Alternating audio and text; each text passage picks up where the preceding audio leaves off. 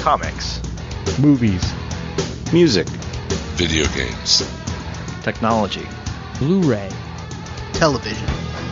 This is the HHW LOD Podcast Network.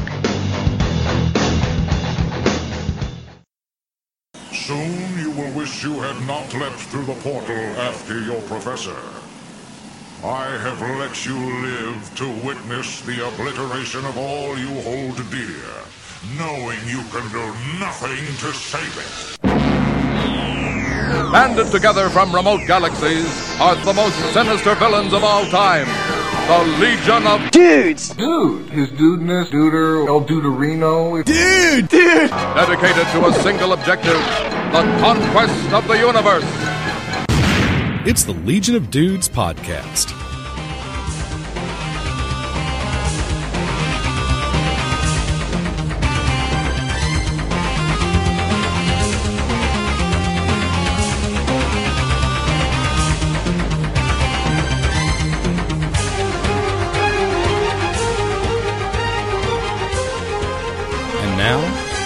Here's the Dudes. Hello, everyone, and welcome to the Legion of Dudes podcast. This is episode 239, the finally getting to the Amazing X-Men. Our Age of Apocalypse is winding down special. So this is, again, the Amazing X-Men 1 through 4. We thought we were going to wrap things up with this last episode, but as we kind of got into it, we're like, we really want to be able to take our time with giving final thoughts and what we think, and take our time with Omega. So we thought we'll just split it up and do two, and then we will be ready to start the next big thing after this. So tonight again is just Amazing X-Men 1 through 4. And joining with me tonight are Mr. Dr. Esquire himself, Jordan from Jersey, and Jim Dietz. Good evening, guys. Good evening. Heyo. And just so our podcast listeners understand how much we love them, Jim and I are both stepping away from the incredible BioShock Infinite to bring you this episode, so you are welcome. Yeah, man. Somebody had to jump on that grenade, and it was us. I appreciate that, because I know, especially in the beginning, when you first start playing, it's like, that's the sweet spot, right? You just don't want to put it down. Oh, yeah. And I haven't even just started playing. I mean, I've been playing for like 6 hours, and I still don't want to put it down. This game is amazing. Yeah. But we're not here to talk about that, although we could for a long time.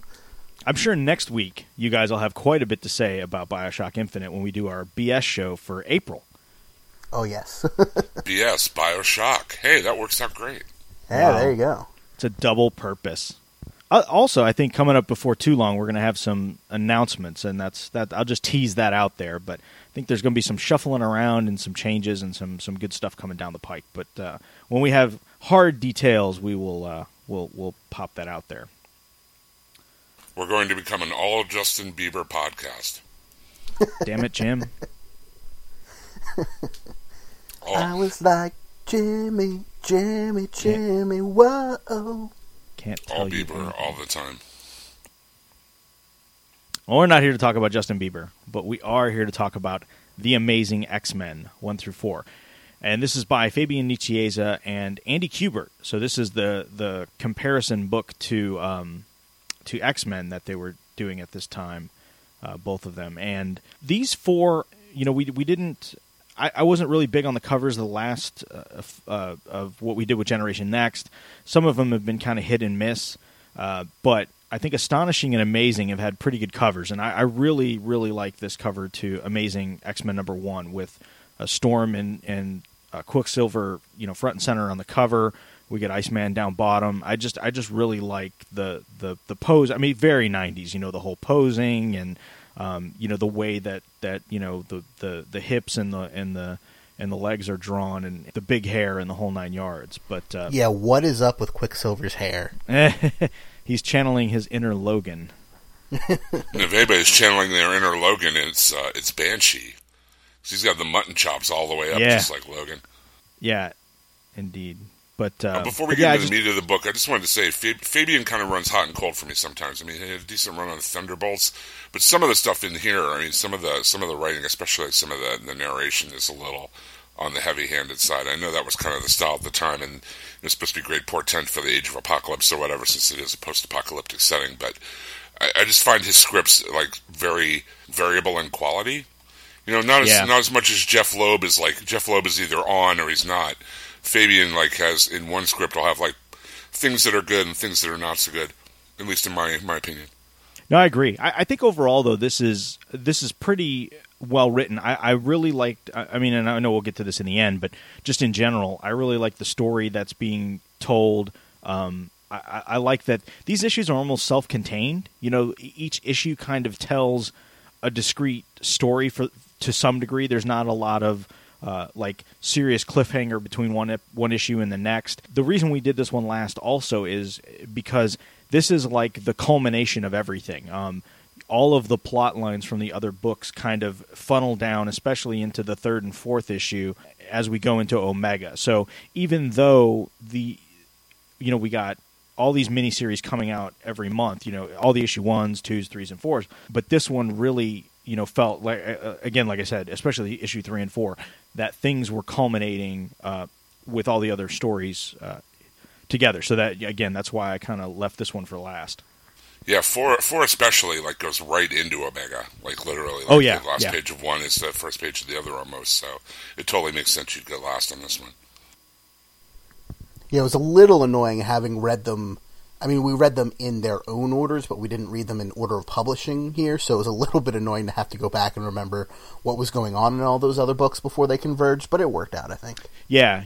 I mean, that's one thing about the omnibus is it goes in mostly chronological order, so I think, and I haven't actually sat down and read it, but I think it actually does it in chronological, where you may get 2 issues of the same mini back-to-back when there's an immediate cliffhanger, but it tries to tell the story chronologically for the most part. But again, because each of the minis kind of have their common theme and their set of characters, rather than having to, have that first episode be, those first 2-3 episodes be just really long and really heavy, we thought we'd spread it out amongst all the episodes like we've talked about in the past.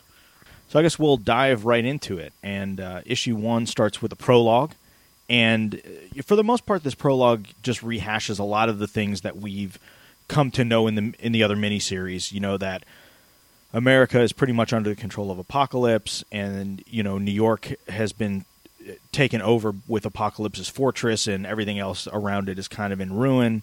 And we see that there's a bunch of humans that are kind of migrating and making their trek northward to Booth Bay Harbor, Maine, where they hope to get airlifted out of America into Europe, because they believe that Europe is this bastion of freedom and human openness. And we've seen some of that in the other minis, especially with the Weapon X, where we saw Wolverine and Jean Grey going before the Human High Council, and that that they've made their headquarters over in Europe, so that that again the humans kind of have gotten word to migrate here, as this is kind of the big airlift out. And what's her name doesn't look malicious at all. She looks totally normal in her black cloak and red accents and white fingers. Don't forget. Yeah, true. Nobody. She looks like Death. I mean, literally, she looks like the Marvel character Death. Yeah, and nobody would confuse her with a mutant with white skin and all, but... Well, she just doesn't get a lot of sun, that's all. Yeah, well, it's winter. But we see that this character is Vanessa Carlyle. So we see that this character talking to these humans and kind of reassuring the children that Eurasia is really the bastion of freedom, and that everything is great and dandy and rainbows and unicorns over there. And... this character of Vanessa Carlyle, we know her in the 616 as being Copycat, and she's kind of like, she's a shapeshifter, but a little bit different than Mystique even. She literally can change form and copy an individual down to the DNA level, so it's pretty much indistinguishable, the character that she mimics and herself. And there was a big arc in X-Force around this time where she was actually doubling Domino and was kind of cozied up to Cable, and there was, she kind of was up to no good, and so there was a lot of distrust, and Cable thought that it was really Domino because, like I said, you couldn't distinguish, and so when the two of them kind of met up, they had a big dust up in that book. Also, she was involved with Deadpool from before he was, he got cancer and was kind of the character that we know him now. This was kind of way in the past. and he pretty much kind of left her high and dry. I forgot about the whole Domino thing, but I actually think I have those issues. They're actually pretty good. That era of X-Force, that early era of X-Force, this is like right around 15 to 30, 35, like right before this. It was actually some pretty good stuff going on in that book. Yeah, it was one of the books that first got me into comics, really. I've got almost a complete run of both it and Cable, and there's a lot of good stuff in there at the beginning. And I think that's Nicieza as well, right? Yes, Jordan Nicieza did write X-Force around this time. Looking back, I had double-checked back on Gambit and the Externals, because that was the counterpart book, and indeed, he was the writer on that. Cool. So we see that Carlisle is walking away, and it almost seems like she's very bulky in the first few panels, and then kind of we see her as the character we more commonly know as Copycat, as she comes back to the other Madri, and the Madri want to report back to Apocalypse what's going on, because they feel like that the humans actually think that they're going to get out of here, and that Apocalypse should know what's going on. And the Madri are the cult of Madrox clones, right? Yes. Okay, I just wanted to make sure I had that right in my mind there. It comes into play later in the story. Yeah, which has a really cool. I really dig when we get to the resolution of that, because we've kind of seen these Madri throughout the other books, and it really comes to a head at the end of the story in a really cool way, in my opinion. So we cut back to Bishop, and he's back at the former Xavier estate in Westchester County, and again we get more of this rehash of what we know, and that Bishop has been wandering around for 20 years, and has he really been in the Age of Apocalypse world for 20 years? Because he went back in time to the point where Xavier was killed. That's where the timeline diverged. Everybody else vanished, because Bishop is always one of those characters, and this comes to play, I think, a little later on, where he kind of gets a pass with weird time travel stuff, where he can exist in places where other characters would not, based on how their future selves wouldn't get to a point where they would travel back in time. And so when that all happened, when Legion killed Xavier, the rest of them all disappeared, because now the timeline has diverged. Xavier would have never formed the school, which would have never held those mutants, which would have never allowed them to come back in time in the first place. But because Bishop is a man out of time, he kind of gets a pass on that. Yeah, for some reason I thought the time frame was shorter, that it wasn't that long. So my bad. Yeah, no. There's a lot of moving parts on the board. A lot of crazy stuff going on. So as Bishop walks by, he sees there's a big crack of lightning.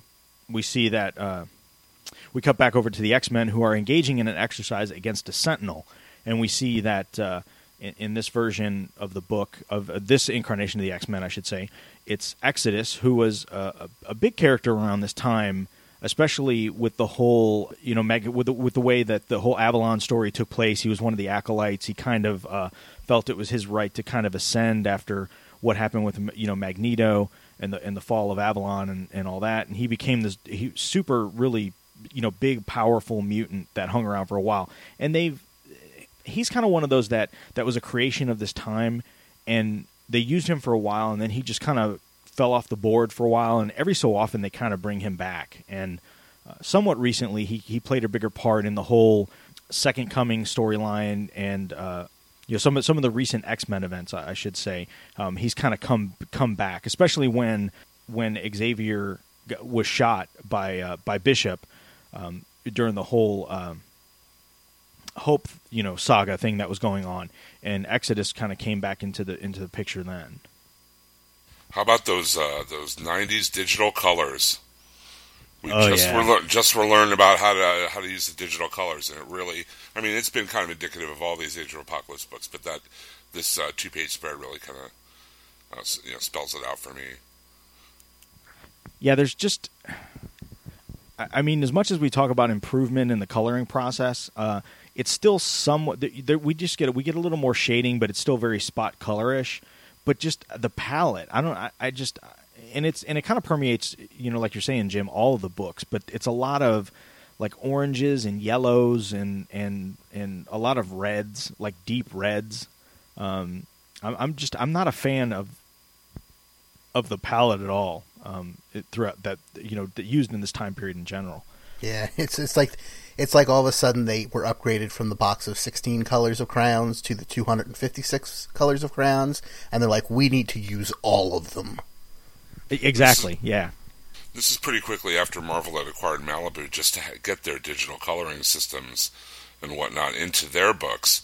So, I mean, it's one of those things of, we can do this, but, now we know a little bit better that we shouldn't, and there really wasn't that kind of experimentation that we see now with, like, different gradations or different textures, or, in the colors and things like that. So it really stands out now compared to comics that we see nowadays, how bright and garish these colors are. Yeah. Yeah, it makes me, not to get too far off topic, but I really appreciated recently when they've kind of gone back and recolored stuff. I know I've talked about it on the podcast before, but the Simonson Thor omnibus is one of those where they actually went through and recolored it. I've been reading the Chronicles of Conan, which are reprints. Dark Horse did reprints of the entire Marvel run from the 70s and 80s and even into the 90s. That thing ran forever, of the Conan book. And they took the original Barry Windsor Smith and Roy Thomas stories, and they recolored those with modern techniques. And it's really, a huge leap, especially high grade, that high grade paper, and then recoloring with modern techniques with, shading and a much softer palette in some cases than what we're seeing here. And the difference is incredible. And it's not a slight against the guys that were coloring, back in the day. It's just unfortunately they were victims of the technology. I mean they just based on the way 4-color printing worked, they only had so much to work with. So it is what it is, as they say. So again, we get this nice 2-page spread. They're having this coordinated attack on this Sentinel that's shown up. And one of the things I noticed in this book specifically, I guess when I was reading through it again, and it came to mind, is since the Sentinels are creations of the humans to go after the mutants, and they're coming from Europe to help with lifting these humans out. It almost looks like the heads on them resemble like the Parliament wigs, the white wigs that they wear in Parliament. Just the way that it almost looks like curls down the side. So I don't know if being that they're based out of England, if that was the look that they were purposely going for, or if it was just some attempt to modernize the Sentinel look.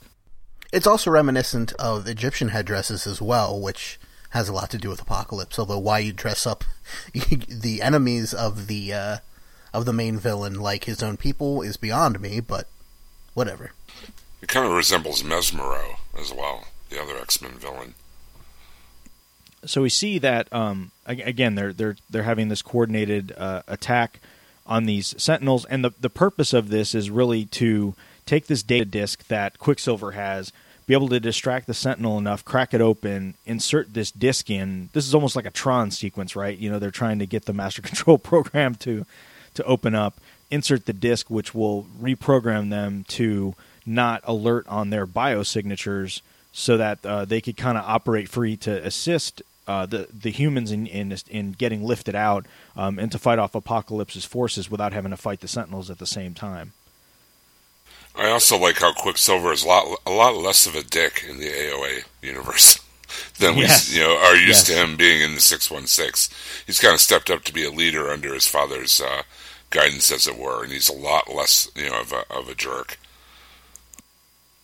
Yeah, and I guess being that Wanda is dead at this point, and he's much closer to Magneto, he doesn't seem to have a lot of that animosity and those abandonment issues that we see in the 616. And obviously him being very close to Rogue, and like you said, Jim, being this team leader for this squad of X-Men, I much prefer the AOA Apocalypse or Quicksilver to the 616 as well. The other thing that and I'm not sure if we talked about this before or not, but one of the things that I really noticed in the AOA version, and this kind of had repercussions. I think we did talk about this before. It had repercussions after the fact. Is the fact that Iceman is extremely amped up in this universe. The way he uses his powers are well beyond anything that he had used up until this point in the 616. He's always kind of been a bit of a joke, the youngster, the kid. Even when the next round of mutants came in, he was still viewed as the kid because he was so much younger than the rest of them, than the original 5 at the time. But to see him, doing things like elemental inversion and basically being able to, turn into mist and vapor and reform himself, just him, increasing his mass, tenfold and shrinking back down.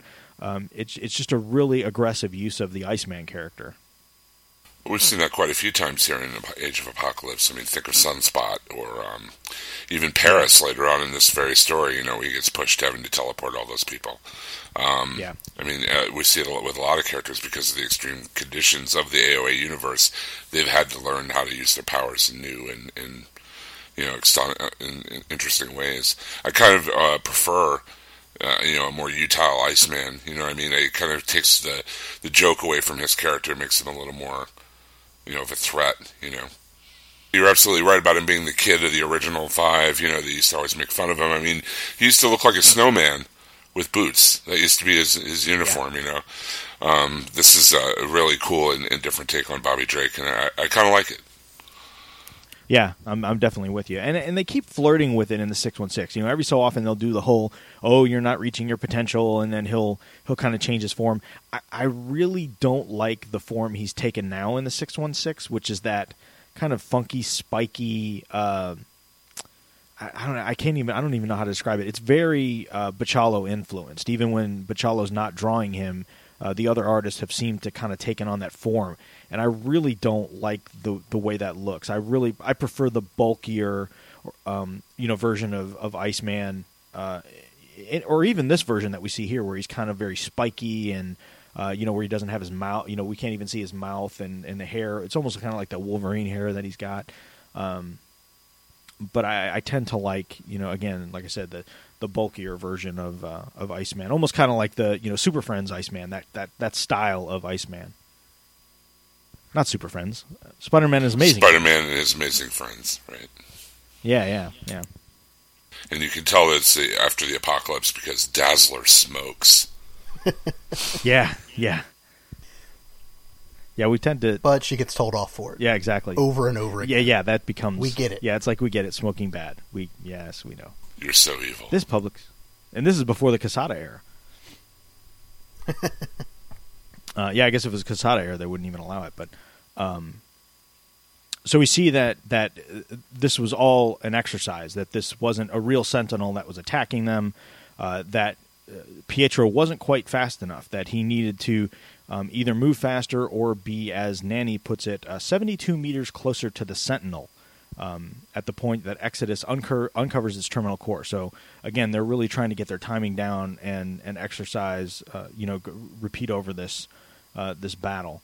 We also find out that Banshee was retired, and he's kind of come out of retirement to assist them, which kind of mirrors in the 616 too. That Banshee is kind of he's spoilers, he's dead now, but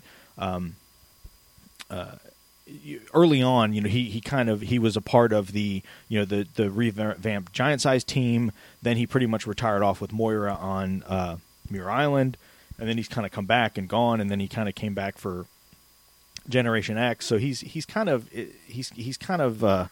come and gone in the 616 as well. So it's kind of interesting to see that that aspect of his character seems to have carried forward.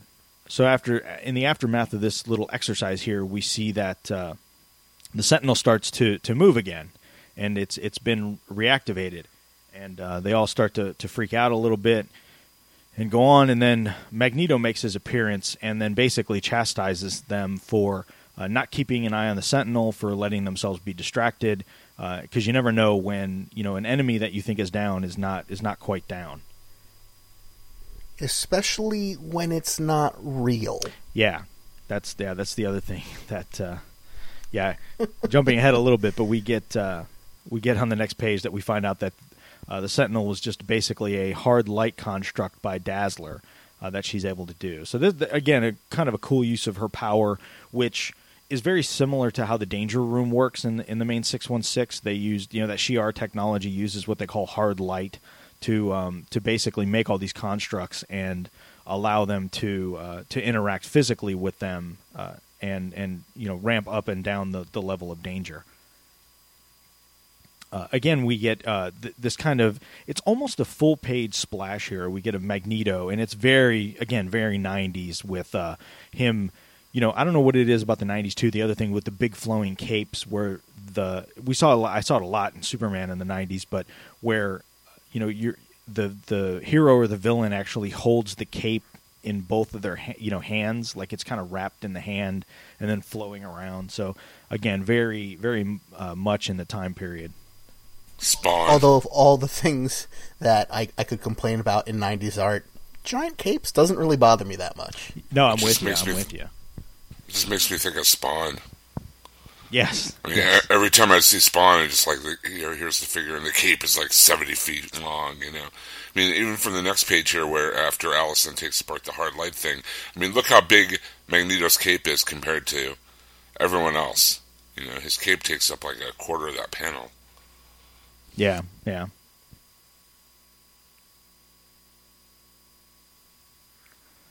So again, we see that that Bishop comes out and basically calls them a bunch of dreamers. That for them just being kind of foolish.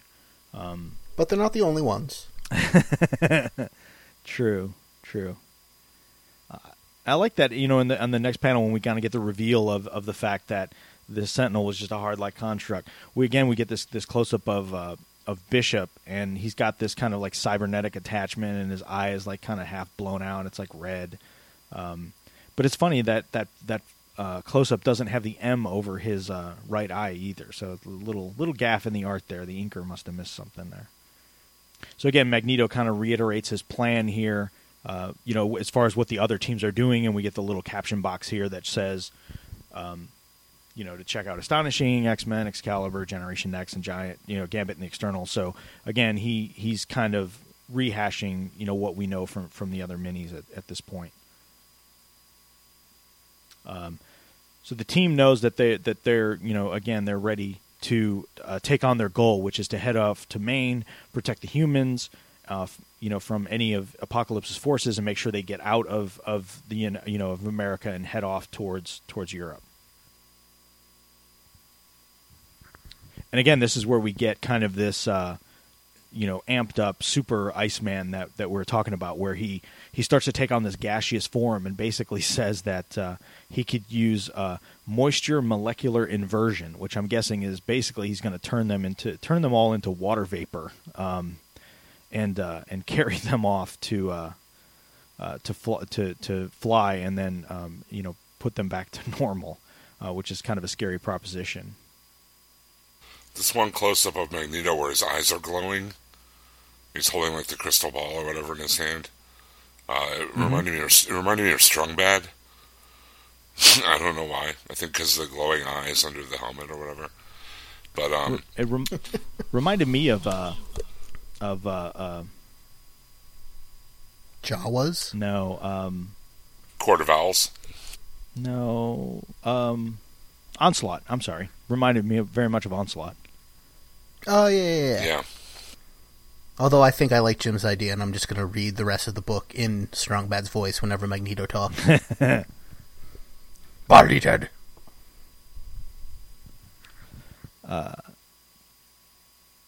So, Banshee decides he's not going to have any of it.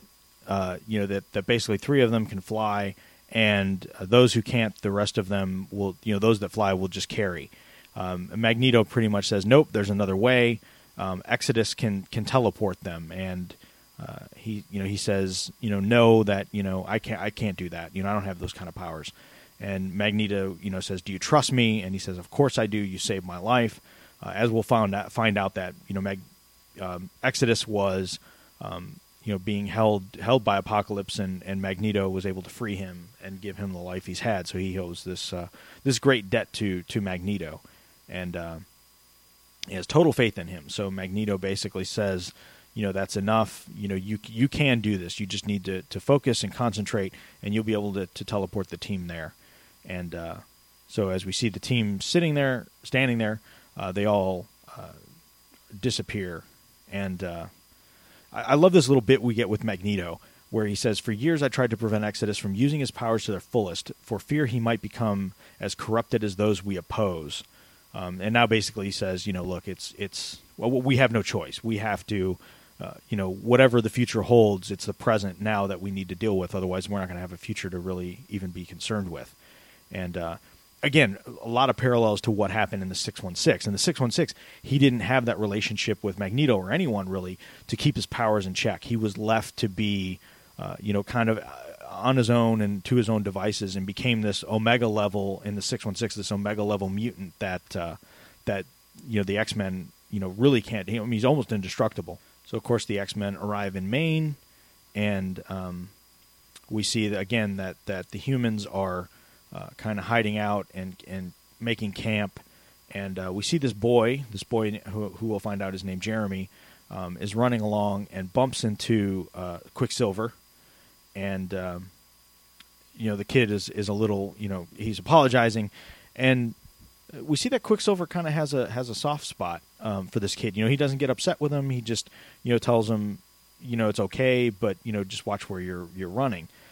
And as Pietro walks away, we kind of get this little, dialogue, thought balloon almost like, where, the narrator kind of says he will never have a son in this life.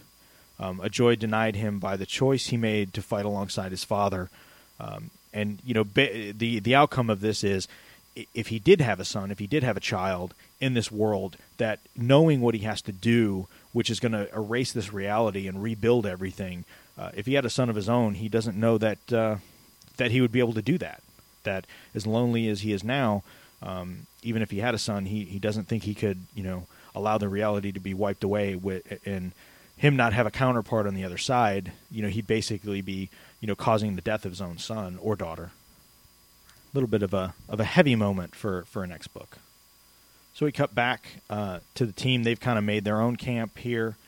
They've got everything set off, and they're just kind of reiterating what their plan is, and they're ready to go. And at this point, we cut over to Storm, who is kind of flying low against this defense tower of Apocalypse, and her hope is that she could use her lightning powers to disrupt the defensive communication area long enough for the Sentinels to come in and blow it away. And I really like, again, the Kubert art, I think, is really, for the most part, well done. I mean, kind of exaggerated poses and, flamboyant capes aside, and even the color palette issues like we talked about.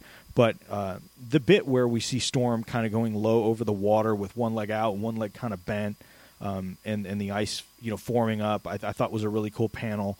And then this panel of the Sentinels, the coloring in this one really didn't bother me so much. The green was a little bit much, but the fire with the orange and then the Sentinel colors, it's a little more muted with the blues and the reds, and then blasting this defense tower. I just thought that was a really, and the perspective shot like we got it, I thought it was a really cool panel. I like Fathum. Yes.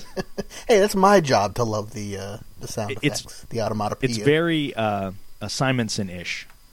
The Fathum or the art itself? The Fathum. Simonson was really, like, if you read Simonson's Thor, I mean, Jim can attest to this, there's a lot of, like, cracooms and very exaggerated sound effects that we see, and they a lot of times are incorporated into the actual acts of explosions or goings-on themselves. Gotcha. So Storm was able to kind of distract them long enough. The Sentinels were able to destroy this tower, and as the humans are kind of getting ready to be rescued, they could kind of see the Sentinels off in the background.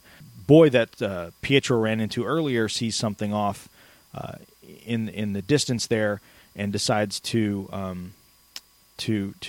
kind of walk towards it. Or actually, he's walking. He sees the Sentinels coming, and he kind of runs off from the rest of the group.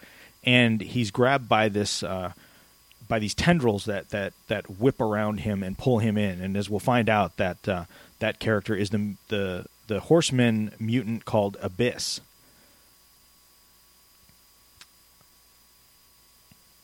And as we cut off, as we cut back, we see the humans, waiting for the Sentinels to come. They land, and all of a sudden they realize that there are mutants present, and they start to attack. And Dazzler is able to distract them by conjuring up hard light constructs of Jean Grey and Wolverine. And the Sentinel is even, his program is even confused, because if they're in England, like they've been cataloged to be, where they just came from, how could they be here? And so while it's trying to figure out what's going on, Dazzler's able to kind of hit it again with some sort of laser beam or laser effect. It stuns the Sentinel. Pietro's able to run up, put the disc in, and so they think they finally got the upper hand, and the Sentinels will leave them be while they're able to kind of assist the humans in getting evacuated and then fight off any of Apocalypse's forces that might come in as reinforcements. So their plan didn't go exactly like they thought, but the end result, at least for what they believe, is the same. Right. Until Iceman starts to form up like this big ice wall barrier to kind of protect everybody, and the Sentinel lashes out and blasts him into little tiny pieces. And it's kind of a really cool panel, too, because they really make the Sentinels have almost like human-like faces. I mean, normally when we see Sentinels, they kind of have a slightly humanoid appearance, but they're always drawn to be mechanical. Like, you don't a lot of times see them, the mouths open or yelling, and it's kind of interesting that we see this Sentinel here where, it's got full facial features. I mean, we even see, like, teeth and a tongue, and it, again, it's mouth wide open with the red eyes. It's just a really kind of eerie, cool-looking panel. And speaking of the sound effects, I love how the Shirak is built into the same perspective as the laser. It's kind of a cool effect. Yep. So the X-Men watch on as Bobby has been blown to bits, and Exodus pretty much says, not a big deal. He'll be able to pull himself together again, which reiterates to everyone, just how powerful this version of Iceman is, which is pretty cool.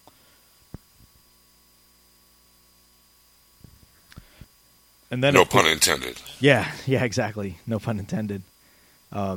So the X-Men here are confronted by what we'll come to know as the Brotherhood of Mutants. This gathering of almost looks like the Six-Pack from the X-Force, days. These creatures here that kind of gathered up, especially with Copycat being in on the mix, and then the one that looks like a Mandalorian up top there. And the big white guy's Wendigo, right? I don't think that's Wendigo. That almost looks like there was a guy that was a part of the Six-Pack in X-Force that was red. He looked exactly like this, and I can't remember his name off the top of my head. Oh, yeah. Grizzly. Yes. It looks like Grizzly, except he's white instead of red. So I'm not sure if that's who his counterpart is in this universe or not. I don't think they ever actually give most of these guys names, other than Copycat. But we find out that what happened is that this character here, a part of the Brotherhood, has reprogrammed their data disk so that they are protected and the X-Men are not. So. Which explains why Bobby was blasted out of the sky, and so the rest of them are prepared to be attacked by this group of Apocalypse's forces, and so ends issue 1. Heck of a way to test your code. Yeah. Okay, if this doesn't work, we're going to get blasted into oblivion, okay? Make sure all your code's right. So, again, I thought this was a pretty cool cover. I don't like this one as much as I did issue 1, but it's very fitting, right? I mean, this issue has a lot to do with Abyss. Abyss, other than kind of being this mutant that can unfurl himself like into ribbon, also sucks his victims or his enemies into this other dimension, and so the whole thing is kind of all about skewed perspective and disorientation and things like that. And so one of the things I do like about this cover is the fact that it kind of accentuates that fact, where we see that Quicksilver is grabbed up by some of these tendrils, and he's kind of sideways and screaming, and then We see Storm where she's trying to fight it too, and she's at a weird angle, and Abyss is kind of like all around the whole top of the cover. So it's kind of wacky, but it definitely fits the bill. And I do like the way that Abyss is drawn throughout. I mean, it's a really cool design to him. It's got to be a pain in the neck to draw and not have it look ridiculous, but it looks really cool. Yeah. Kind of reminds me of like AOA Cloak. Yeah. He's kind of got similar powers to Cloak. Yeah, he does. And he's kind of an interesting character. I forget where it comes out. Maybe it's either in Chronicles or one of the other books, but he's actually Mystique's son. Oh, yeah, interesting. and Nightcrawler doesn't realize that they are brothers, but they are definitely related.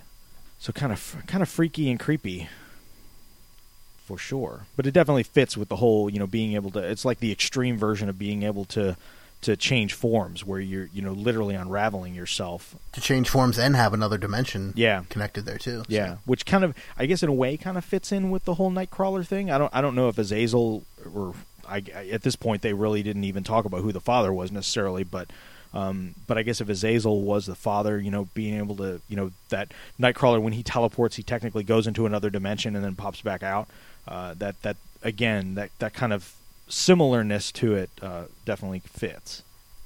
So again, we start issue 2. This one is kind of interesting. This first page here we get, this is almost like Bachalo art. And correct me if I'm wrong. I mean, what do you guys think of looking at it? I guess I could see some of that. I mean, I'm not particularly good with remembering artist-specific styles from the 90s, but I could see a little bit of it, I guess. It is kind of interesting to see Andy Kubert's art then as opposed to Andy Kubert's art now. Yeah. You know what I mean?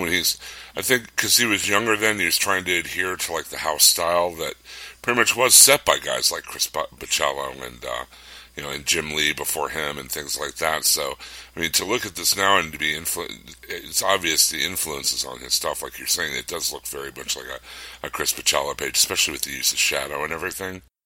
The heavy inks, the heavy inks, and then the negative inks, like where there's a lot of black, we get these heavy white lines that kind of act as the ink lines. Right. It's just interesting to see how far he's evolved into his own style. Yeah. You know what I mean? As opposed to emulating others. Yeah, definitely. I mean, especially his modern stuff. His modern stuff is a lot more. I hate to use the word sketchy because that sounds kind of negative, but there's a lot of like his line is a lot looser. It's not a really tight line with where his inker isn't usually very heavy on him. His lines are very thin. And he just has, again, very distinctive style, at least in my opinion. And we see it kind of comes and goes a little bit, in his early stuff, but it's very, very prominent in his more modern work. And his brother Adam has a kind of similar style. The two of them, I mean, obviously, being the sons of Joe Kubert and, kind of coming up together, they do have a somewhat similar style, for sure. So issue 2, we see that Jeremy, the kid that we saw from the previous issue, is being held by Abyss.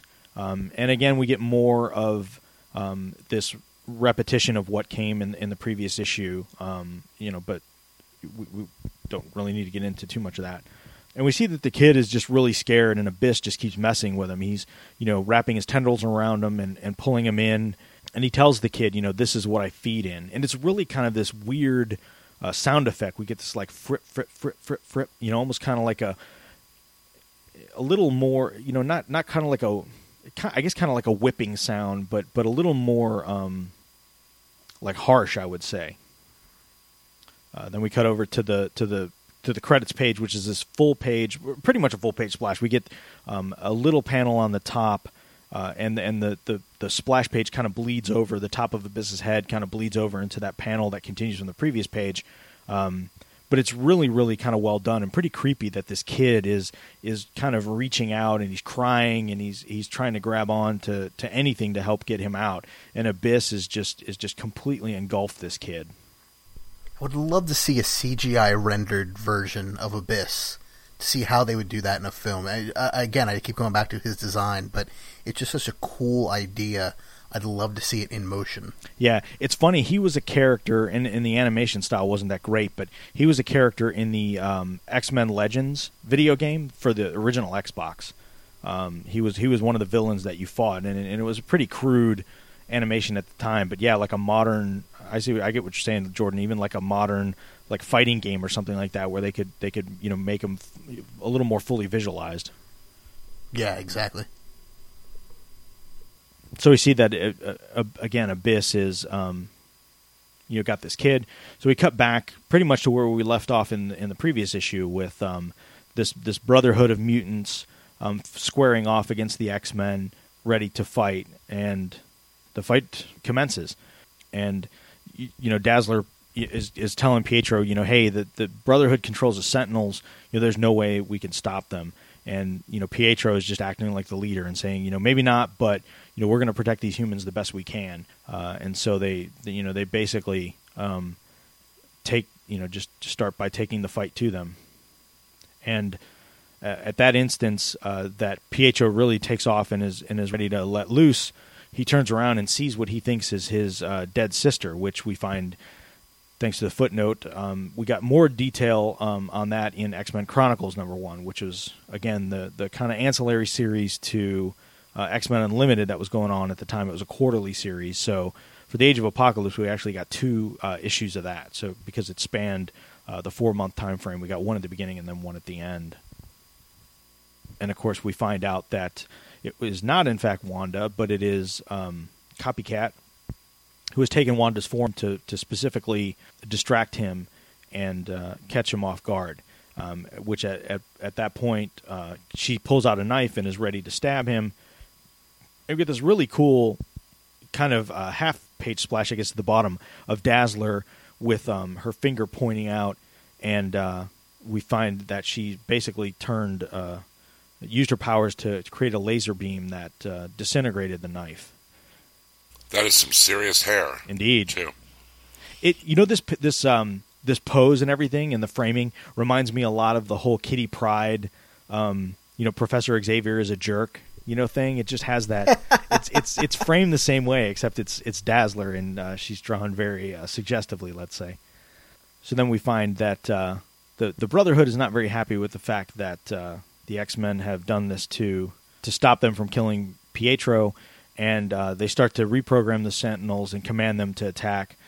Dazzler is hit, Pietro is down, and Exodus is not very happy about that. I mean, obviously you could tell that the two of them, or at least Exodus has some feelings towards Dazzler, and he's none too happy. Comes to her side, and he's ready to go after the Brotherhood.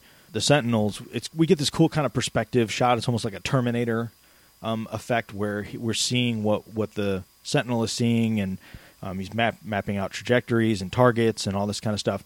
And the next panel, we get Storm, who comes in with a bunch of Sentinels behind her, and she just lets loose her powers, which creates this electrical pulse to kind of distract the Sentinels for a few minutes and allow the team to get a bit of a breather and regroup.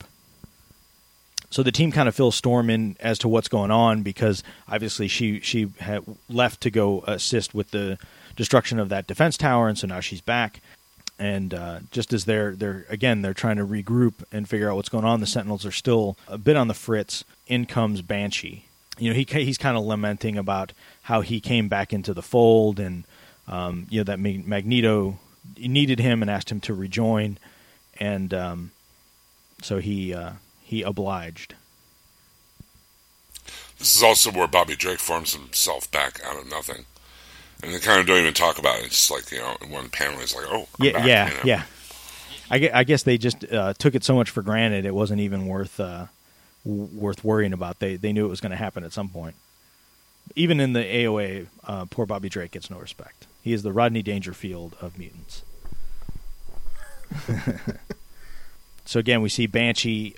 He's going off to rescue this kid. He comes across the ship, which is the ship that brought the Brotherhood to Maine, and he sees this Cardinal Maudry, who I guess is the leader of this Maudry group, and he's dead, and he's wondering who it was.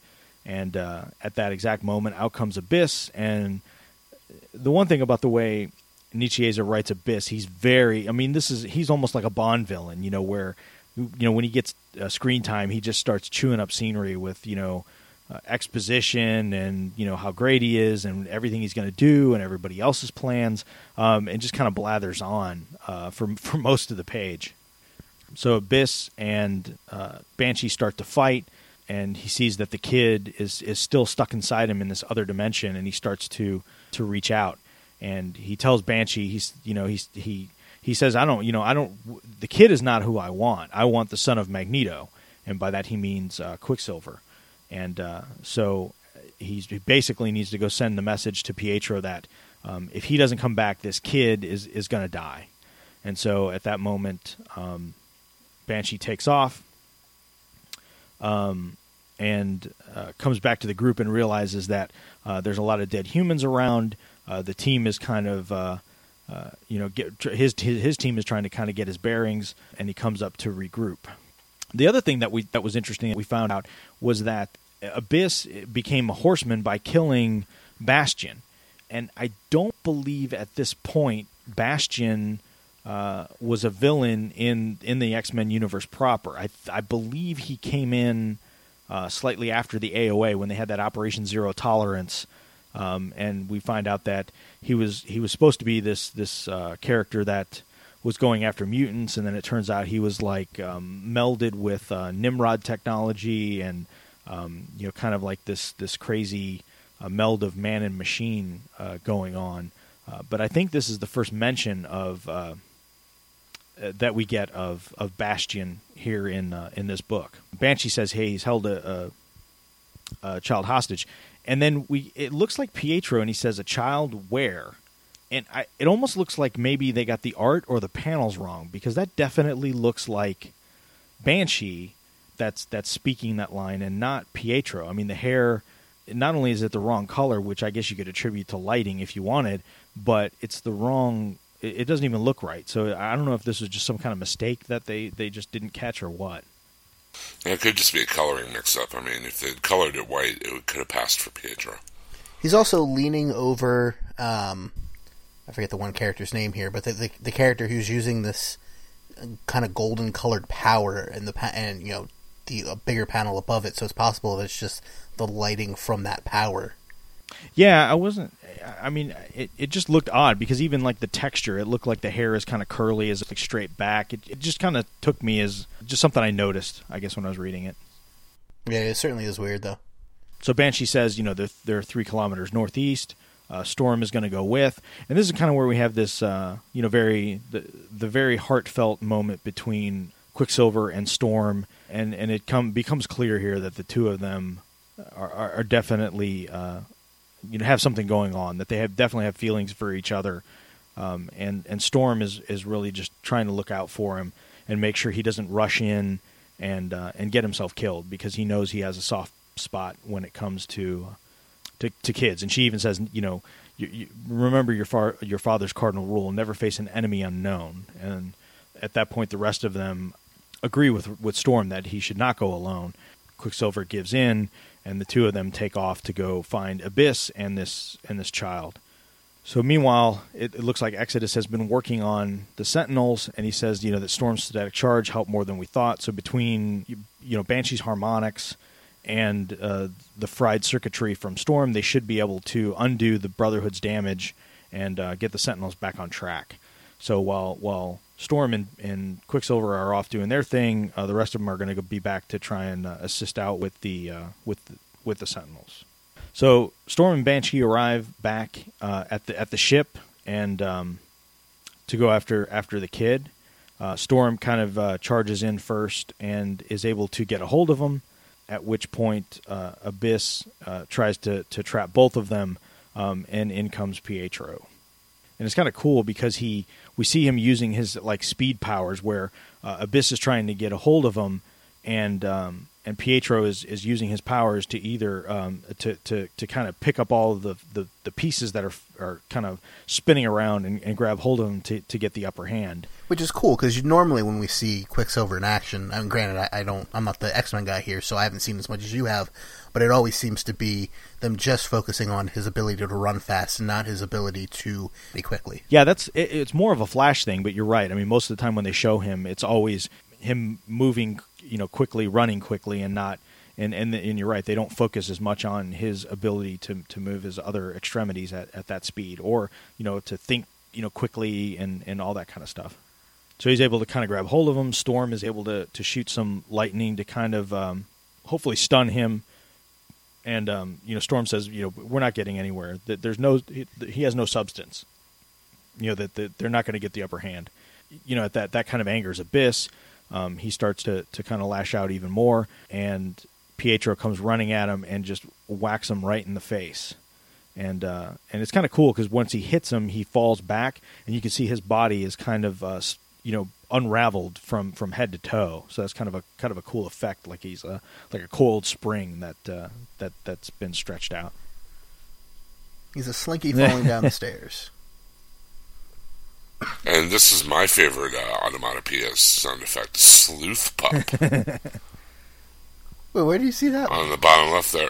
On the bottom left there, as he punches him, you frip, sleuth pup.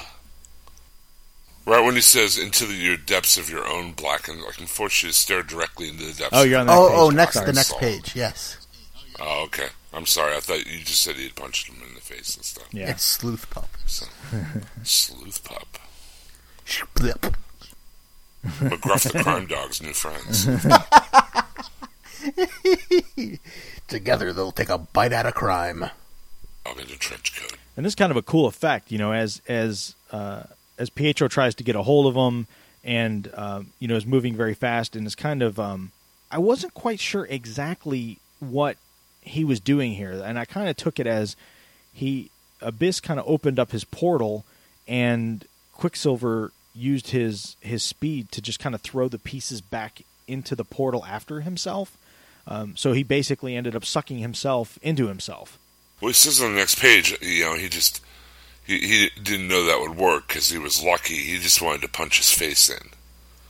So that kind of was like a side effect of what him trying to punch his face in and like sucking into himself, like that imploding. Yeah, that's why I took it from it. But anyway, it's kind of cool that they were able to dispatch him, and at this point, I mean, he's gone, and that's pretty much the way it is. So, the team gets a victory here. They're able to save little Jeremy, to take him back to the rest of the team, and Storm says, basically that Pietro Maximoff Laneshear wins the day by letting his emotions get the best of him. And Storm says there is hope for you yet. So again, more of them getting closer to each other. And then we see on the next panel that the Sentinels are boarding these pods or escape craft or whatever you want.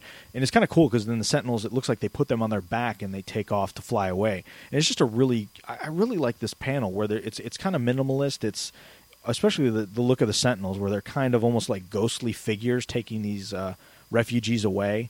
So we get really clear defined Storm and Quicksilver holding hands in the foreground, and then we get, like I said, this kind of ghostly image of these Sentinels taken off in the background. I just thought it really worked well. Yeah, it's almost like the Force Ghosts there in the background. But yeah. I do like that also, the design choice of them almost being the 767s to the space shuttle. Yeah. Of strapping it on the back, and it's kind of a cool idea. So then we cut to, on the next page, we see the family is fully reunited. The other thing I like is this thing with Dazzler, where she's able to create these holographic projections. I guess she's beaming light over great distance, and somehow able to. I don't know if she's creating some kind of vibration or her voice frequency is carrying over, but it's kind of a cool effect. And again, one of those things that I've never seen her do in the 616, before this or since then.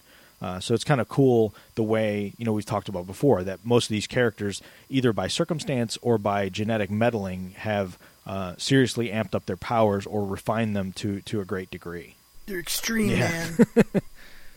So and she kind of reiterates, how they were able to kind of make this work, and I thought this was cool. And she says, we reprogrammed the Sentinels, caught them in a logic bind. Secondary programming, hunt mutants. Primary programming, prevent humans from coming to harm. So one conflicted with two, but one was more important. So they actually asked us if we would help them. So I thought that was kind of cool that they, they just basically use their own logic against them as opposed to, masking themselves genetically. So then on the next page, we kind of get this. It's almost like an epilogue at this point. We got a prologue in the beginning, but it's not clear. It's not specifically labeled as an epilogue. But we're cut back to New York into Apocalypse's chambers, and we see that Karma is being held, and she was captured in X-Men Alpha. She was taken from Warren. She knows a lot of his secrets. We get an appearance by Sebastian Shaw, so he's kind of overseeing this interrogation. And I love the very 90s-ness of it, of when he's introduced, it has to be, isn't that right, Sebastian Shaw? Not Mr. Shaw or Sebastian or... And he's in silhouette in the panel before, so it's like a big dramatic reveal. Yeah. So again, then we kind of get reiterated where Karma came from, and that she's given up this information from being mind probed, and again Shaw is kind of overseeing this this interrogation, and they're kind of ready to take it up to the next level, to have the Shadow King come in and carry this further. He says, we'll get the answers you want, but you'll be left with this, this mindless husk. And Karma's really freaked out about the fact that the Shadow King or the Shadow Thief is going to come in and be able to do this. And at that moment, in walks Apocalypse, and he says, I grow wary of this game. He knows where Magneto is. It's in the former home of Charles Xavier. Basically, he's going to take care of this. And he, as issue 2 ends, he says, "We shall see who is truly fit enough to survive." So a very Apocalypse thing. My cape is even bigger than Magneto's. In both of my fists. Yes, I too can rock the giant shoulder pads. All right, issue 3. Getting to the tail end here. This is probably my least favorite cover of all. This is it's just so over the top. The perspective of Magneto is kind of cool, the way he's rendered. But this bit with Apocalypse and the purples and the blues and the yellows, it's just, again, like we talked, so garish. And it's just, I don't know, it's very, almost like mustache twirling, villain wearing black from an old Western or something like that. How can anyone crouch like that at all? Mm-hmm. It's like a Spider-Man crouch. It's crazy. And because Magneto is closer, I guess, to the camera, it looks like he's much bigger. Like it's like like a half-size Apocalypse jumping on his chest. Yeah, and it's just, like I said, the other 3 I like quite a bit. I mean, again, especially like I said, 1, but this one just wasn't doing it for me. So issue 3 is called Parents of the Atom, and we start off by getting this. I like how they brought in the tombstone again of Xavier, like we saw on the cover of, I guess it was the last Legion Quest issue that had David around the headstone, which is kind of cool. And we see that it's Magneto over the grave of Xavier, and again he's kind of reiterating what happened to Charles and what he's been trying to do, and that Magneto's trying to conquer, and all that stuff. And again with the big cape and the holding it in your fist kind of thing. So as we kind of move away from Magneto as he's at the grave, we start to see these crosshairs. And he takes his helmet off and looks directly at the crosshairs, and we see that it's Bishop, and he basically says, "Look, we don't have time to reminisce. We're out here in the open. There's been a perimeter breach. Somebody's about to attack us. We need to get going." And this was the other thing that was really weird about this is why he's pointing the gun at Magneto. I'm not sure why, other than maybe to get his attention. And then Magneto goes in this tirade about allowing him to carry a weapon, and he starts to disassemble the weapon, then he reassembles the weapon, and then kind of like in a typical 80s action movie, he we think that he's firing at the good guy, and it turns out he's really firing at the bad guy right behind him. So there are a ton of weird things about this page. Magneto's hair turns into a mullet all of a sudden and then goes back in the next panel. He disassembles the gun, reassembles the gun. He yells at him and then tells him. It's just a very strange page. And the gun looks like a spaceship. Yeah, where does the projectile beam come out of that, actually? Yeah, I don't know. It's just very bizarre looking. I mean, I don't know if it's just a weird perspective thing we're getting or what, but it just, like I said, that whole exchange I read it a couple times and I was like, why? I don't understand. So we just move on and we see that the team is surrounded by a bunch of Infinites, and Magneto recognizes Vanisher, and again, this version of Vanisher, very different than the 616 Vanisher at this point, because he's got this crazy armor on, he's got this weird red thing over his helmet with these tubes coming out of the back, and he's got this purple mist stuff that kind of is following him around. It's just this Vanisher obviously has been jacked with genetically. The other thing that was cool about this is Magneto makes a point of saying it has been a long time since we last clashed. And again, Vanisher was a very early X-Men villain who he's kind of one of those guys that occasionally he's another one that just kind of pops in and pops out. Most recently, he was involved in the Kyle and Yost version of X-Force. It was the version before the latest Remender Uncanny X-Force. And Kyle and Yost used him really, really well. He had these crazy tattoos. He was kind of this extreme version of his prior self. And he was kind of the reluctant hero on the X-Force team and basically teleported them around. And it was really probably the best use of that character ever. I mean, even more so than in this book, which I think until this point had probably been the coolest use of Vanisher ever. So at this point, Vanisher disappears and leaves Magneto and Bishop to fight the Infinites. Magneto gets really pissed at this point and just in this crazy pose of him kind of leaning forward and raising his arms up, disassembles 90% of these Infinites that he has around him. At that point, they think they've got the upper hand, and then there's another great, what is this, a Kashkaram or Kashakam. A huge explosion happens, and we see that Bishop is kind of stunned, and we see that Apocalypse makes his entry, grabs Magneto by the hair, and is about ready to go to town on him. And Bishop has pupils for maybe the only time in the entire book. Yeah, and it doesn't have his red eye, so it's just kind of weird. This looks like a WWF wrestling hold. Yeah. He has on Magneto here, kind of, like a double suplex or something. I don't know what they're called, but yeah, it's just kind of weird, like where his right leg is in relation. Like there's some weird anatomy going on there for sure. He's twisted in a way that just doesn't seem quite natural. But at that moment, when Apocalypse thinks he's going to have the upper hand, Bishop blasts Apocalypse back, because as we know, Bishop's power is to absorb kinetic energy and then to rechannel it back. Which apparently makes Apocalypse's hand grow about 3 times its normal size. Yeah. And then even bigger. I mean, in the next panel, it's big. But on the next page, it is huge. It is just... I can't even figure out what's supposed to be... I mean, I can figure out what's supposed to be going on, but I can't figure out how any perspective could possibly make that even slightly work. Well, part of Apocalypse's power is mass transformation, so he can actually make himself or parts of his body bigger, smaller, stretch. He's almost kind of... I did not know that, actually. Yeah, it's almost kind of like Mr. Fantastic, but not quite as stringy, I guess I would say. So yeah, Apocalypse has some crazy powers for sure, and he's kind of one of those guys that almost like they invent stuff as they need to suit the purpose of the story sometimes. Mm-hmm.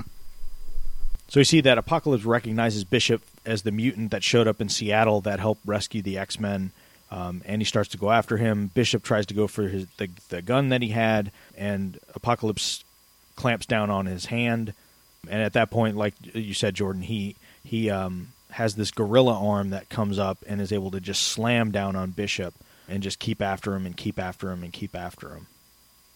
At this point, it's kind of bought Magneto enough time where he's starting to recover, starts to go after Apocalypse, and at this point, this is when Apocalypse really starts to increase his mass and size and completely towers over Magneto. You know, Magneto looks like a rag doll compared to Apocalypse at this point. Magneto still thinks, though, he has the upper hand. He's got this plasma rifle, and he's gonna, the very sci-fi trope thing, and set it on overload so it explodes and takes everybody out with them. But Apocalypse basically calls his bluff and says, "That's fine, you'll be dead, and Bishop will be too. But do you really think it's going to kill me? And what if it doesn't? What's going to become of your son?" Vanisher is down in the tunnels looking for him as we speak. And at that moment, Magneto realizes that he's not going to, in fact, follow through on the promise and backs down. At which point, Apocalypse again starts to wail on him some more and knocks him out cold. Have we ever, at any point in any X-Men series before this, seen Magneto and Apocalypse fight? We kind of did. We kind of got a glimpse of this. I think maybe it was Astonishing. In the beginning of Astonishing, we saw where Magneto was taken. I think we saw because we see at one point where the Astonishing crew shows up after all this has happened, and I'm pretty sure that we saw that back in Astonishing from their perspective, that we've kind of got a little bit of overlap here. Gotcha. I mean, granted, like I've said many times before, I'm not really the X-Men guy, but it does occur to me when reading this fight that it's not often I actually see Apocalypse fighting somebody. True. I all the time see him lording over people, monologuing, etc., but actually getting in a throwdown, that's rare. Back, when he first came on the scene, like back in X Factor number 6, when he first came about, he definitely was around then, but and was a lot more active. But yeah, since then, like you said, it's been more of him kind of masterminding behind the scenes and doing things that way. The other thing that Apocalypse kind of conveys back to Magneto was, he said, "Years ago, when you forced my magnificent celestial ship to crash from the skies, he said, you came close to defeating me." Again, this kind of has a parallel to the 616. Apocalypse, for a long time, was home in this celestial ship, and it was actually called Ship. And when the X-Men defeated him after Fall of the Mutants, they were kind of branded as heroes for beating him back. And for a while, the ship actually landed in New York and was vertical. It was like this big, huge tower. And the X-Men actually, or the X-Factor actually used that as their headquarters for quite some time when they were trying to kind of build back mutants and use them. So it kind of, again, there was kind of that parallel here between what happened here in the 616. It's just, instead of it being X-Factor, which was the original X-Men at this point, going against him in that scuffle, it was Magneto. Gotcha. But he was still defeated. So, of course, we cut to the Morlock tunnels, and we see Nanny with Charles inside of her in this crazy bubble thing. The one thing that I thought was kind of bizarre about this was Charles looked... he would have to be small like an infant to fit inside of Nanny at this point. And as we see later on, he's maybe like 5 or maybe 4 or 5 years old. Definitely a lot bigger than the way they're showing him here. So I thought that was just kind of like a weird perspective thing.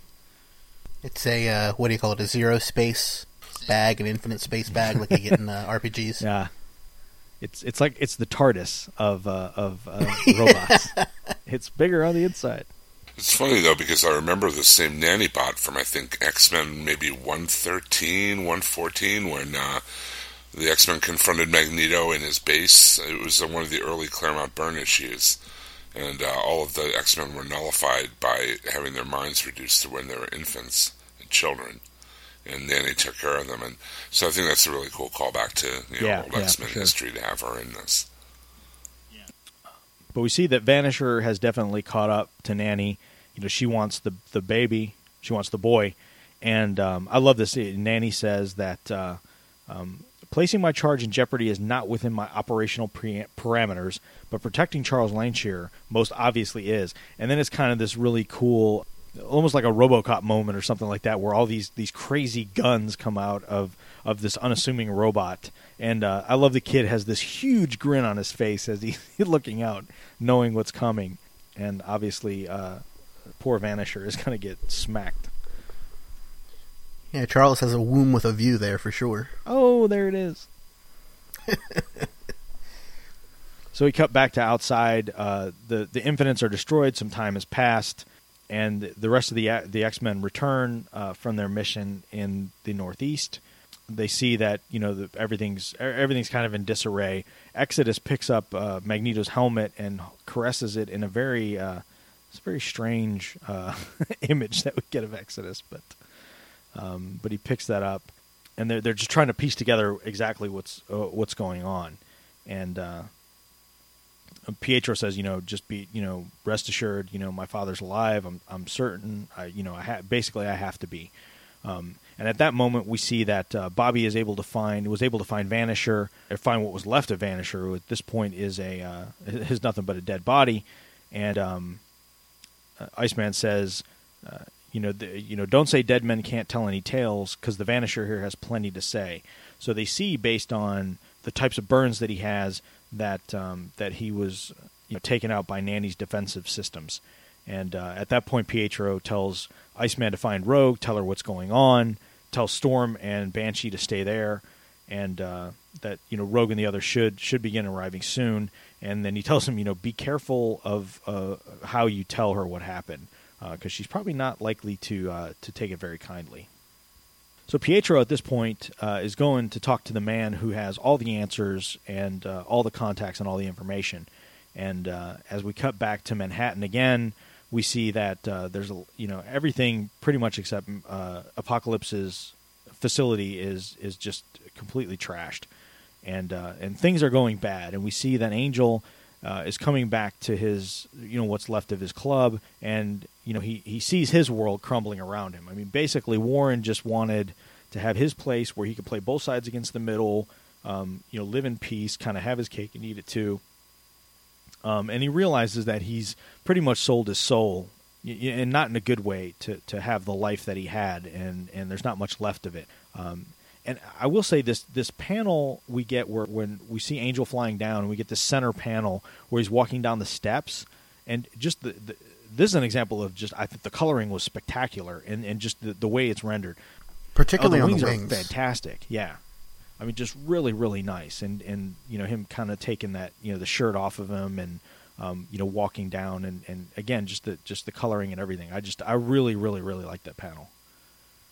So of course, just as he's kind of getting his bearings out, we see that Quicksilver has come in and smacked him up pretty good.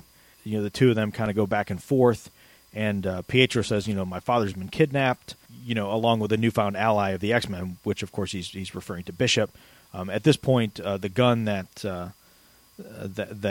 Angel has handy, Pietro is able to take apart and put in pieces, and demands to know what he knows.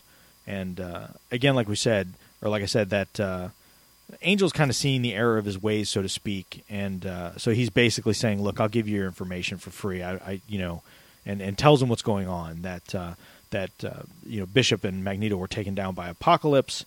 He knows that now is the time when the final moves will be made, and he says Bishop has been taken to the Tabernacle of the Madri in Quebec, and that Magneto is being held in Apocalypse's citadel. So now Pietro's kind of in this weird spot where he doesn't know what to do. Does he go after Magneto and free him, or does he go after Bishop, who Magneto was very convinced had a pivotal role to play in either getting the world back the way it should be or furthering their plans. And so he's forced to kind of make a choice.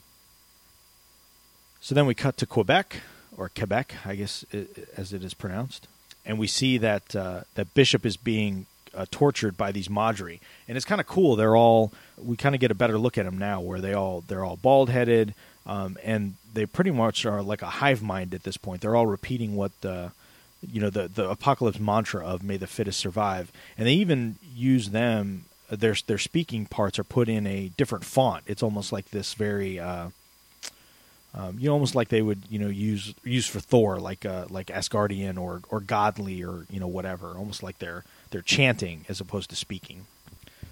So we see again that Bishop is being tortured, and they decide to have the Shadow King come and enter his mind to tell them exactly what they need to know. And once he does that, we get this really cool panel of the Shadow King and his mouth opening, and we see the history of what Bishop knows through the panels, that make up like the inside of his mouth. So it's really kind of cool that we see Xavier. In the one panel it looks like Xavier being killed, and then we see the original students and Bishop and Xavier. It's just really cool. Kind of all done in red, and at the bottom. We see that it's all kind of like glass; it's all breaking to show that it's a reality that didn't come to be, and he keeps trying to probe further to get to the truth because at this point the Shadow King is really curious as to if this is true. Was there really this other reality? Could it be what's going on? This page just screams like Bill Sienkiewicz to me. Yeah. You know what I mean? With like all the textures of the broken glass and everything, it just seems very patterned after his style. I like it too. Yeah. It also reminds me a lot of what Gabe Rodriguez does over in Lock and Key with the head key, but very different. But it's just a different representation of a similar idea, and they're both pretty cool. And yeah, like you're saying, it's shattering like the Macron crystal. So yeah, it kind of gets that whole theme in there too. Exactly. So the Madri are at this point a little confused because the essence of the Shadow King has been purged. They're really confused as to how that's possible. That's something that never has happened before. And at this point, we thought that Abyss was gone for good. Out he comes to assist in the torture of poor Bishop. And we see that his motivation is that he definitely does not want to see the end of this age to come. That he's not going to allow Bishop to remove this reality that they know. So we cut back at this point to the remains of the Xavier estate. As Pietro comes back, he's hoping that Rogue and the others have come back. He sees that Banshee and Storm are there. They tell him that know that Rogue and the rest of them have not come back yet. Dazzler and Exodus are still looking for Nanny and for Charles, but they haven't found him yet. But they're they'll find him. So Pietro relays to the team that they leave immediately for Quebec to rescue Bishop. Banshee kind of questions that what about Magneto, and Pietro has come to the realization that that Magneto would have thought Bishop more important, so they must go after him, and Magneto's just going to have to wait. So at this point, Storm goes to talk to Quicksilver, try and find out what's really going on. She knows that this decision has got to be pulling him apart. How can he abandon his father to go after basically a total stranger? He just says it's a logical decision, and he just basically he's the leader at this point, and he's acting like a leader. He can't think with his heart; he's got to think with his head. If Bishop is allowed to be taken, then all of this is for nothing, and they've all basically wasted the opportunity they had to fix this. So the team loads up. The craft takes off, and so ends issue 3. Issue 4. So again, this is back to a cover that I really appreciate here. I like the Bishop as we saw him before, where he's upside down. I think is a really cool rendering of him. Storm below him, her costume all kind of shredded. The two of them being attacked. I like the detail on this. I like the color. The colors are much more muted on the actual image themselves on this as compared to the last issue. So again, a high point for covers for this series. And certainly the least bright colors of the covers as well, which is a the only thing I guess criticism I'll have is the fact that the words "The Amazing X-Men" are so bright and loud. It almost detracts your eyes from the image itself, and they're kind of drawn. They're kind of drawn to that logo as opposed to to it being kind of a little more subdued. So the issue starts out, and again back in the Temple of the Madri in Quebec, and then things start to get a little weird here, where they're slicing up Bishop and drinking his blood. And the goblets they have even have like hieroglyphics on it, which definitely fit into the whole apocalypse thing.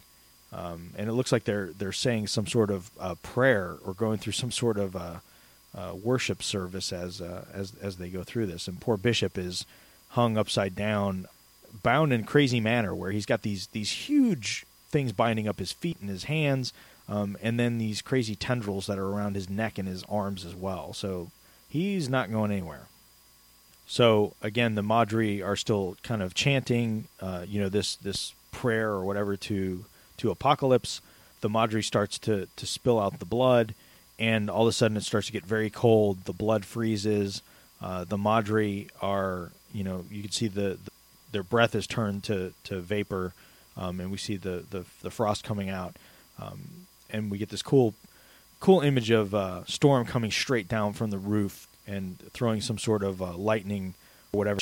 As she freezes, pulls the temperature in the room down to 0, and starts to kind of take these Madri out one at a time, and comes up to poor Bishop, who's locked up. And then it's a really cool Storm moment where she takes out the lockpicks that she has hidden in her costume.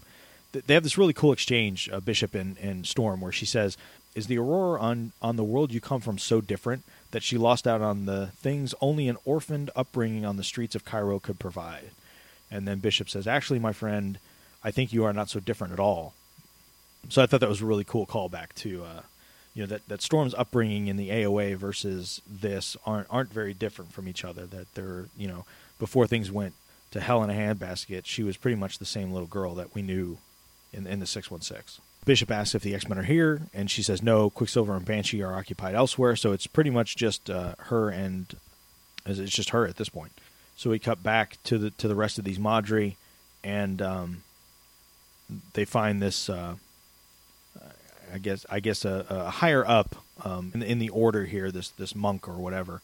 We see that Pietro and Banshee reveal themselves. And it's kind of cool that this monk goes down by Banshee emitting this crazy hypersonic sound that pretty much scrambled his inner fluids that knocked him out cold.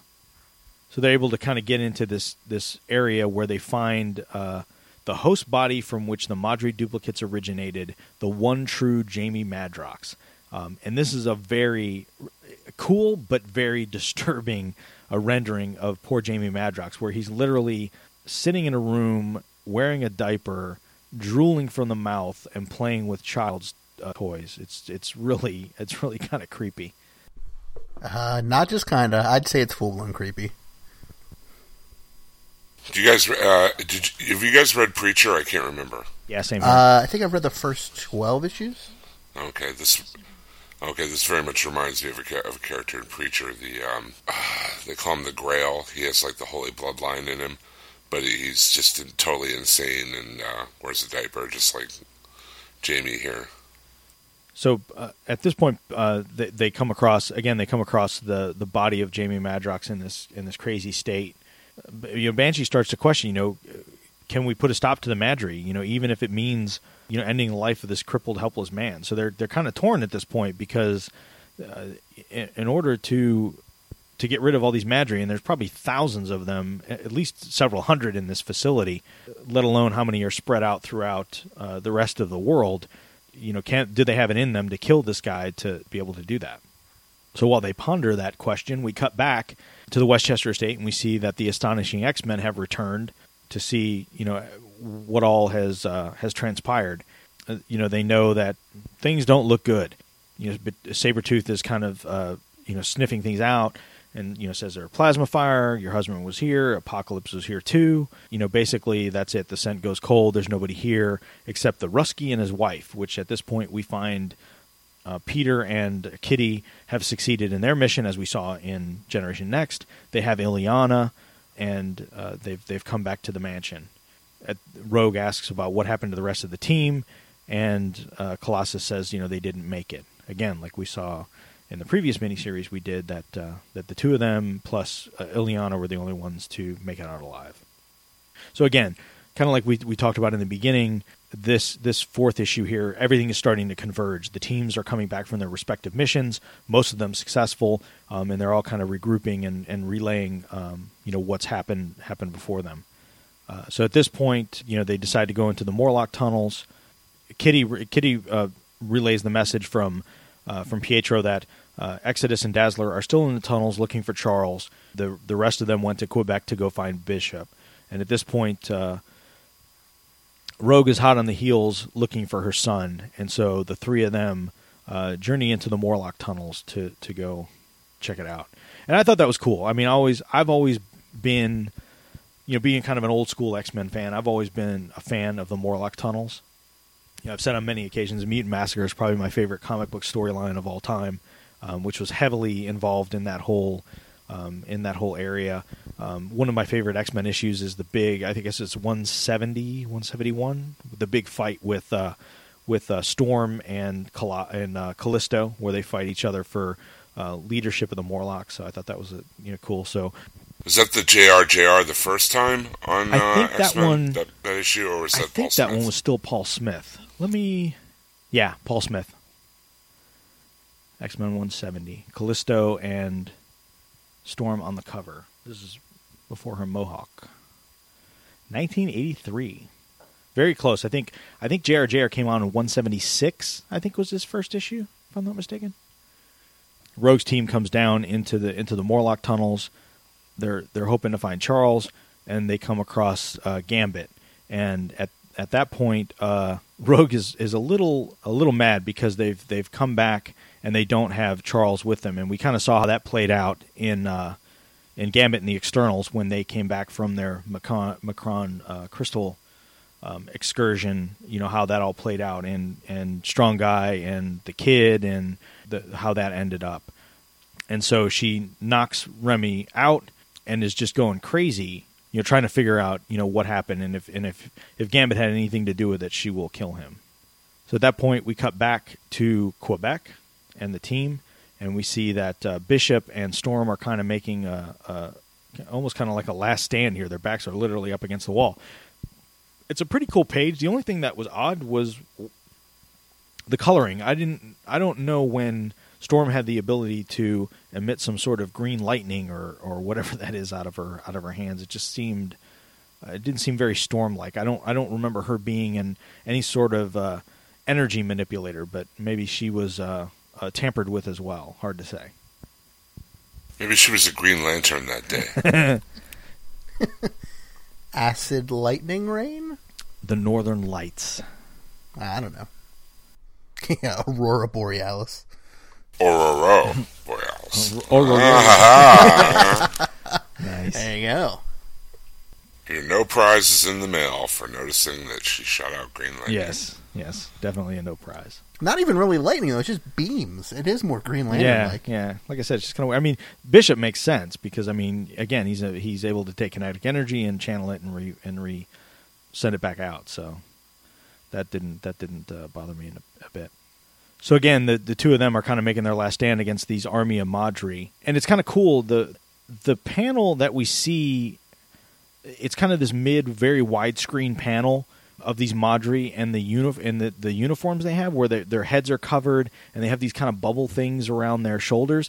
It reminds me a lot of the Byrne revamp of Krypton, like how he drew the Kryptonians, where they their bodies were all covered, and it had kind of that similar motif where.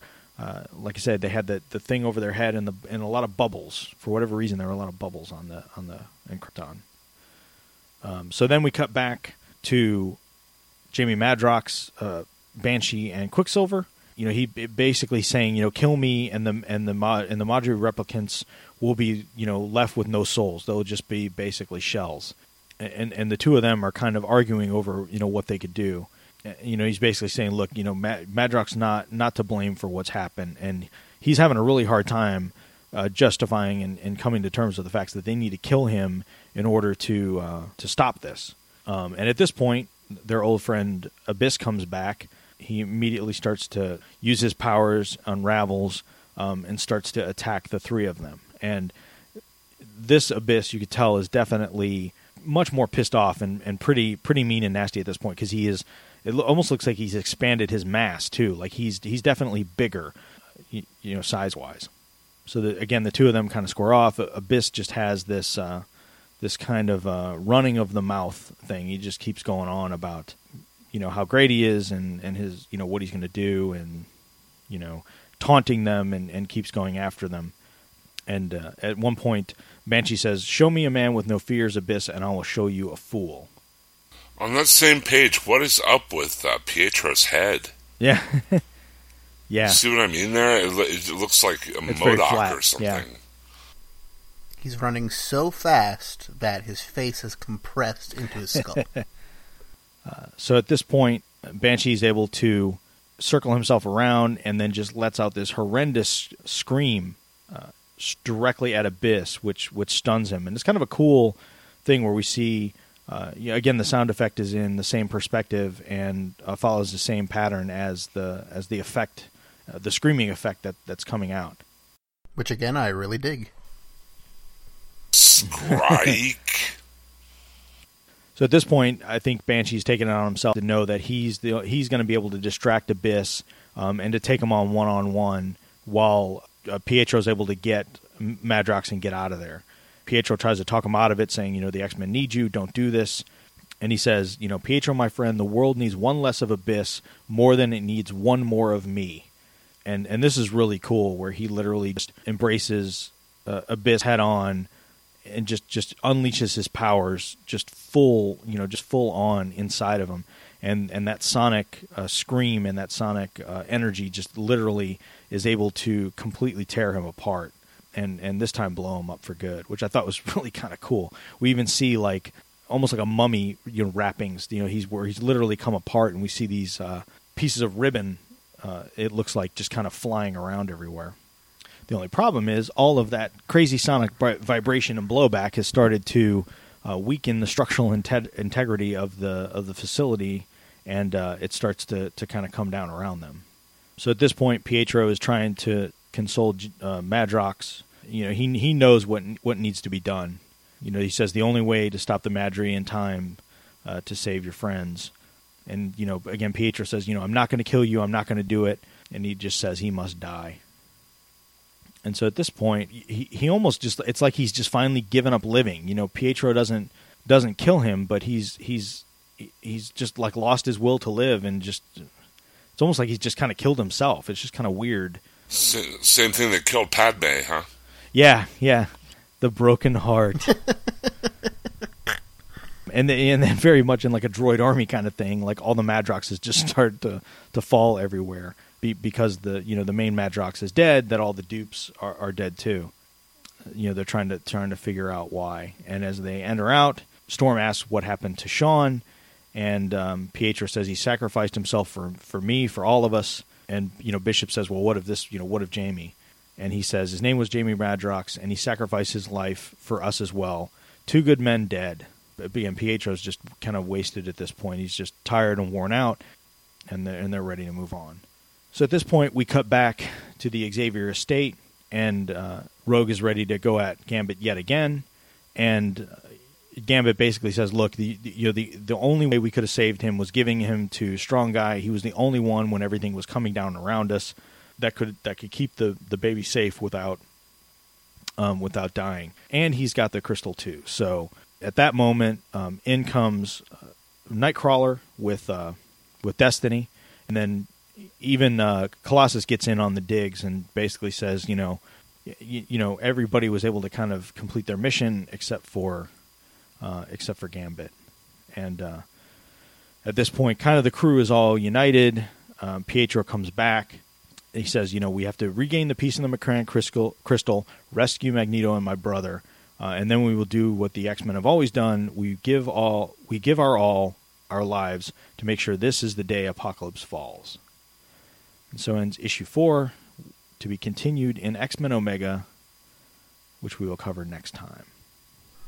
Which has one of my favorite moments of the entire Age of Apocalypse saga. Yeah, it definitely. Again, we will. It definitely ended on a high note for me. So what do we think? I mean, so there we are with Amazing X-Men. What do you guys give it out of 5? I think I'd probably give it a solid 4. Nothing that really stuck out as majorly off. A couple weird little art things, but that's going to happen from time to time. It's one of those things where it's a 90s comic, like we've said many times, and so there's certain things that just don't hold up. But for a 90s comic and compared to the others, I think it's solid. I don't know if there's anything necessarily that stand out about it, aside from maybe Abyss's design and how they used them, but a solid 4. I have to say the same. It's it's a product of its time and definitely shows it. But of the grouping of Age of Apocalypse, is definitely in the upper tier. I thought, again, some minor art quibbles aside, the story was fairly decent and easy to follow. The characters made sense and were believable. 4 out of 5 for me as well. Well, I'll make it the hat trick. I also give it I also give it a 4 out of 5. I thought it was solid. I think this story was very cohesive. It didn't have too many logic jumps, like some of the other ones did. The art was pretty consistent throughout the entire book. Again, product of its time. But I like the fact that everything kind of converged at the end of this story. I like that the first couple issues were kind of almost like standalones. But yeah, overall pretty good. And it's funny here back on this last panel, even Rogue gets in on the "I have a huge cape, I'm going to hold it in my fist" action going on. So I thought that was kind of funny. But yeah, so that's it. That's Amazing X-Men. So I guess here pretty quick within the next few weeks, I would assume we will do X-Men Omega, which is the big double-sized issue to end it all. And I think at that point we'll give our final thoughts and what we think of the sum and how it long-standing impacts, what it meant to the X universe moving forward from this event. The other thing maybe we'll do is there has been some reference to X-Men Chronicles. So maybe what we'll do, if you guys want, we can just read it, and then some of it there's like separate stories that are in there. Instead of going issue by issue, kind of story by story, but maybe if there's beats in there that kind of clarify some things or stuff we thought was cool, maybe we could just kind of point those out and just kind of chat about them for a little bit, but not go into crazy detail like we have for the last 9 or 10 shows. And then next week we have our famous beginning of the month BS show for April. I know Jordan and I will probably be squawking quite a bit about BioShock Infinite at that point, and there are a lot of good comics to talk about and movies and a lot of other great stuff on our BS show. And then after. Yep. So that's it for this episode of Legion of Dudes. If you would like to leave us a voicemail, you could do so at 516-468-7912. Send us an email at comments@legionofdudes.com. Check out the Facebook groups for the Legion of Dudes, as well as the other shows on the HHW LOD podcast network, the Walking Dead TV podcast, Out Now with Aaron and Abe, the Black Box, Sean Pryor's podcast, as well as Half Hour Wasted, and the Shield podcast. Hopefully things will be gearing up with that show, and John and Brad will be cranking out some more episodes before too long. And Jersey Shore. And Jersey Jersey Shore, very, too. Very too. soon we'll be seeing Jersey Shore as a part of the regular rotation.